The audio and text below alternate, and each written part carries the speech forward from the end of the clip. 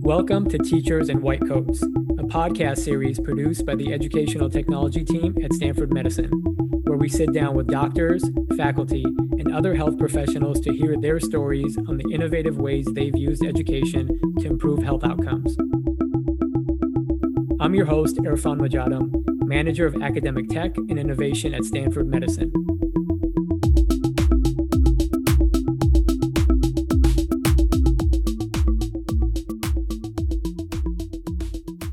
Our show today will focus on innovative and collaborative ways to teach the subject of anatomy. My guest is a friend and colleague, Dr. Shakti Shrivastava. Shakti is a professor and chief of the Division of Clinical Anatomy in the Department of Surgery at Stanford Medicine. He's also an innovator in medical education and led the initial digital medic team focusing on global health education. He's currently working on establishing the Scalpel 2.0 initiative, a global academic consortium of VR-based medical education. Welcome to the show, Shakti. Thank you, Irfan, for having me. I'm delighted to be here. Great. Let's start with an innovative program that you helped implement just this summer. Your department runs a clinical anatomy summer program for high school students. And this year, because of COVID, you ran the program in virtual reality since the students can't be on campus. Can you tell us how that program worked? Yes, so we have had a program for high school students for several years. It's called the Clinical Anatomy Summer Program. And typically we have somewhere between 50 to 60 students every year for a 2-week on-site program. This year, because of the COVID pandemic, we had to convert it into an online program, a remote program. We struggled to convert the on-site program into an online program. Certain things converted very easily, such as the didactic portions, the lectures, and so on. But the hands-on skills component was a real challenge. And we've had in the division, and it's been a personal interest of mine for many years to work with educational technologies.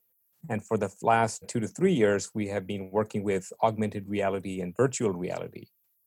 And it's interesting that the technology has evolved in such a way just in the past few months that VR equipment is now available at relatively low cost compared to what it was even 2 or 3 years ago. So the convergence of all of these things sparked the idea in our minds, why not we have a VR component for our CASP program? And within about 6 short weeks, we converted skills-based components of our on-site program into a VR-based online program. And we had 64 students go through this in late June. And it was wonderful. We obviously had a number of minor hiccups along the way, but we learned. It was a great learning experience for us. But the students did wonderfully well. The feedback was outstanding. And we look forward to doing it again in the future.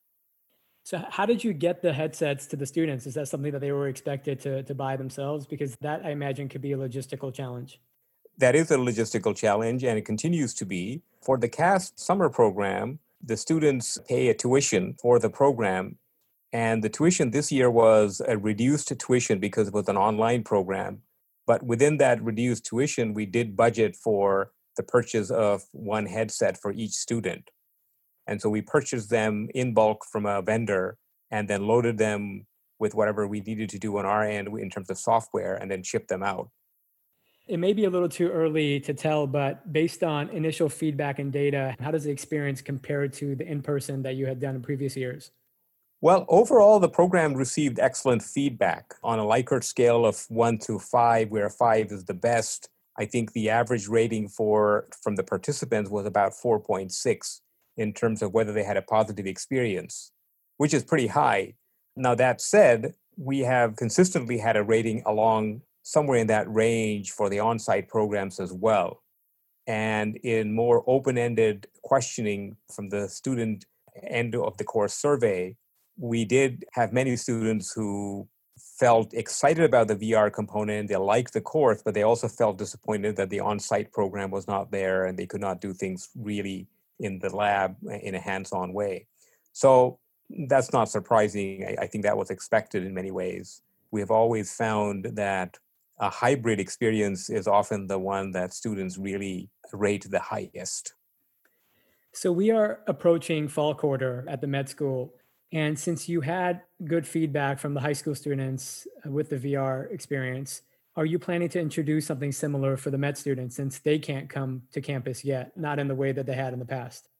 So the fall quarter is a completely new challenge for us, and we are hoping that the students will be on campus in person, at least a few sessions. A small part of their educational experience will be in person. It'll not be anywhere close to what it has been in previous years, but it will be a very important and a critical component of their overall experience. So the didactic portions like lectures and so on will be converted into an online Zoom format, but we will have students come in small groups, maintaining social distancing and taking all precautions for safety. And they will have the opportunity to have an in-person lab experience with cadaver material. They will not be dissecting. As you know, Irfan, we are very fortunate that we are one of the few places that has a full dissection standalone course for anatomy. And we feel quite proud of that. And the students have rated that consistently very highly. However, because of the fact that dissection requires participants to work in teams very closely, standing next to each other, it just didn't make sense to have a dissection experience this coming fall. So to your question, are we going to add a VR component? We wish we could, but as you said, there are a lot of logistical challenges with the headsets and so on. But more importantly, I think we don't have the full amount of content that would enable such a experience to be launched at the medical school level. I think for the summer program, we did have sufficient content, but the learning objectives are quite different with that student group. Got it. Let's shift gears a little bit. I mentioned earlier that you're an innovator in medical education, and I've had the chance to sit in on your classes and can see that your students are definitely engaged. How do you keep students engaged in the year 2020? That's an excellent question. Anatomy is often thought of as a very dull and drab subject area. Often people will think of it as a dead subject, no pun intended. But I think the secret in keeping students engaged is to know your learners and to link the anatomy that you're teaching them to something that they would do later on after the course is over. And they will apply that knowledge in a different context, perhaps in a clinical context, maybe as part of a physical exam experience or as part of making a diagnosis with a patient or a treatment. And I think if you can do that, and the vast majority of our students go on to something clinical, but similarly, if you have a student from bioengineering, let's say, and they are going to be applying that knowledge in the bioengineering context, then you link the anatomy that you're teaching to something that they might be applying it in the bioengineering world, for example. So I think keeping the knowledge that you are imparting, the teaching that you're doing relevant and contextualize it with what they will be using it for later on in life is, I think, the crucial thing. The second thing that I do, if I might add, is to try and use a number of modalities for teaching. So use obviously your verbal descriptions, use diagrams, use photographs, use cadaver materials, and then of course digital material and resources as well. So that combination of resources really helps keeping students engaged as well. Great. So you've been at Stanford for a number of years now. Can you tell us about your path? How did you end up at Stanford Medicine? That's a very interesting question, and it's a little non-traditional. So I've always been interested in anatomy and in teaching these two things right from medical school. In fact, anatomy was my favorite subject in medical school. And I still remember the very first day in medical school, when I joined medical school, the professor welcomed us and said, "You're all here to become doctors." And the first thing is to understand the definition of the word doctor, and it comes from the original Latin meaning to teach. So you teach your patients, you teach your colleagues, you teach your community. And that stuck with me. And I've always taken every opportunity to be a teacher throughout medical school and in training after that. But the first time I really got to know about the Stanford Anatomy program was towards the end of my surgical training. I was actually doing my fellowship in hand surgery. And I heard about this wonderful program for anatomy at Stanford that has had a track record for innovation. It dates back to the 1950s and even earlier than that. And that piqued my interest, but it wasn't until a few years after that when I was actually in practice and I had the opportunity to work with a number of patients with spinal cord injury to address the tetraplegia they had with difficulties in hand movements and upper limb movements. And Stanford has a very successful and a very well-known spinal cord injury service that has worked on this clinical challenge with the tetraplegic hand. And that was actually what brought me to Stanford in the very beginning, in fact. And while I was here in that first year, this is 20 plus years ago now, I made my connections with the anatomy program. And several exciting opportunities opened up at that point in time. And, one thing led to another. And as they say, the rest is history. I'm still here 20 plus years later, still as excited as ever, going to work every day. Virtually these days, though. Well, I know Stanford is very lucky to have you. Well, thank you. I'm lucky to be here. Let's transition to global health and medical education. You led the initial digital medic team, bringing health and medical education to areas of the globe with limited resources. And we actually had a chance to travel together to India as a part of that initiative a few years ago.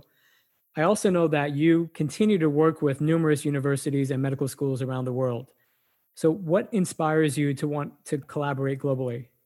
That was a great trip, by the way, Arfan, when we went to India together, including all the train rides and everything else that we did.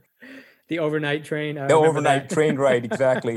Catching that, midnight train and all the rest, that the fun stuff that we did, along with all the good work, of course. But to your question, a lot of it has to do, I think, with my own personal experiences growing up. I actually had the opportunity to travel and live in many countries in Africa, in Asia, in Europe. And I had an opportunity for schooling as well in many of these locations. And these personal experiences, helped shape me in terms of how to relate to people from other backgrounds, other cultures, with different languages and different practices. And I've always been struck by how similar we all are once you put some of the more superficial differences aside. And I've really enjoyed building these relationships. I found wonderful people in all locations wherever I have traveled and lived. It's been my attempt to try and build meaningful relationships and keep those alive even after I've left those locations. So that's sort of a little bit about my own background and my personality. And I think that certainly overflowed into this idea of building these bridges with medical education. And I think the bridge that technology enables is just so meaningful in trying to nurture those relationships. And health and education are the two things that come together in my work area. And so that's really the genesis and the background for trying to do any of these programs that have a global health and medical education component. So, do you think that resource rich institutions like Stanford can help fill the gaps in medical schools in areas of the world that lack resources? Is this something that more medical schools should be doing? I think, the small answer is yes, but the bigger answer is that I think we can all help each other. That's really where the true success will come. If we all align our efforts, I think there is plenty to learn from each other. It's not only the Stanfords that can teach institutions in other locations, but I think I have learned a whole lot of wonderful things by these collaborations. And I think that bi-directional exchange of knowledge and sharing of experiences is really where I think the real gains are to be had. And how do you handle potential either cultural or language barriers that may arise when you do collaborate with these different institutions? A little bit of that has to do with my own personal background and my own sort of experiences that I've had. And I found that if you've traveled to any of these locations, being able to have that shared experience is something that really helps build those relationships. So that's the sort of the foundation. But beyond that, I think just being aware of these cultural differences and being accepting of them and to be respectful of any cultural differences that may arise, I think is really the way to have these sort of be out of the way. They don't become barriers. They sometimes enrich the experience, in fact. And I think that's the crucial way of looking at these rather than as barriers. Try to see how can you actually enrich the experience because of these differences. What's one piece of advice that you can share with instructors on teaching anatomy to either students at their own institutions or globally? That's a great question. Well, from my point of view, I think the most fundamental and I think the most important advice that I can share for instructors is to know your learners. I think a lot of instructors end up making the mistake where they do what they're planning to do regardless of what the students' needs are or where the students are in their learning curve. And I think it's very important for instructors to be able to factor that in as they go about teaching. And then to be flexible in terms of how they go about teaching. To some extent, you're fixed with a particular curriculum, but I think there are flexible ways in which you can approach it, even in real time. And I think just being nimble with the way you teach a particular point and you try to get it across to the students really makes all the difference. Great. Thank you so much for joining me today, Shakti. I look forward to following your Scalpel 2.0 initiative. Thank you, Irfan. Real pleasure talking with you, and thank you for having me. Thanks for listening to this episode of Teachers in White Coats. If you're enjoying our show, please like, rate, or subscribe on Apple Podcasts, Spotify, or wherever you listen to your favorite podcast. My name is Irfan Majadam. See you next time.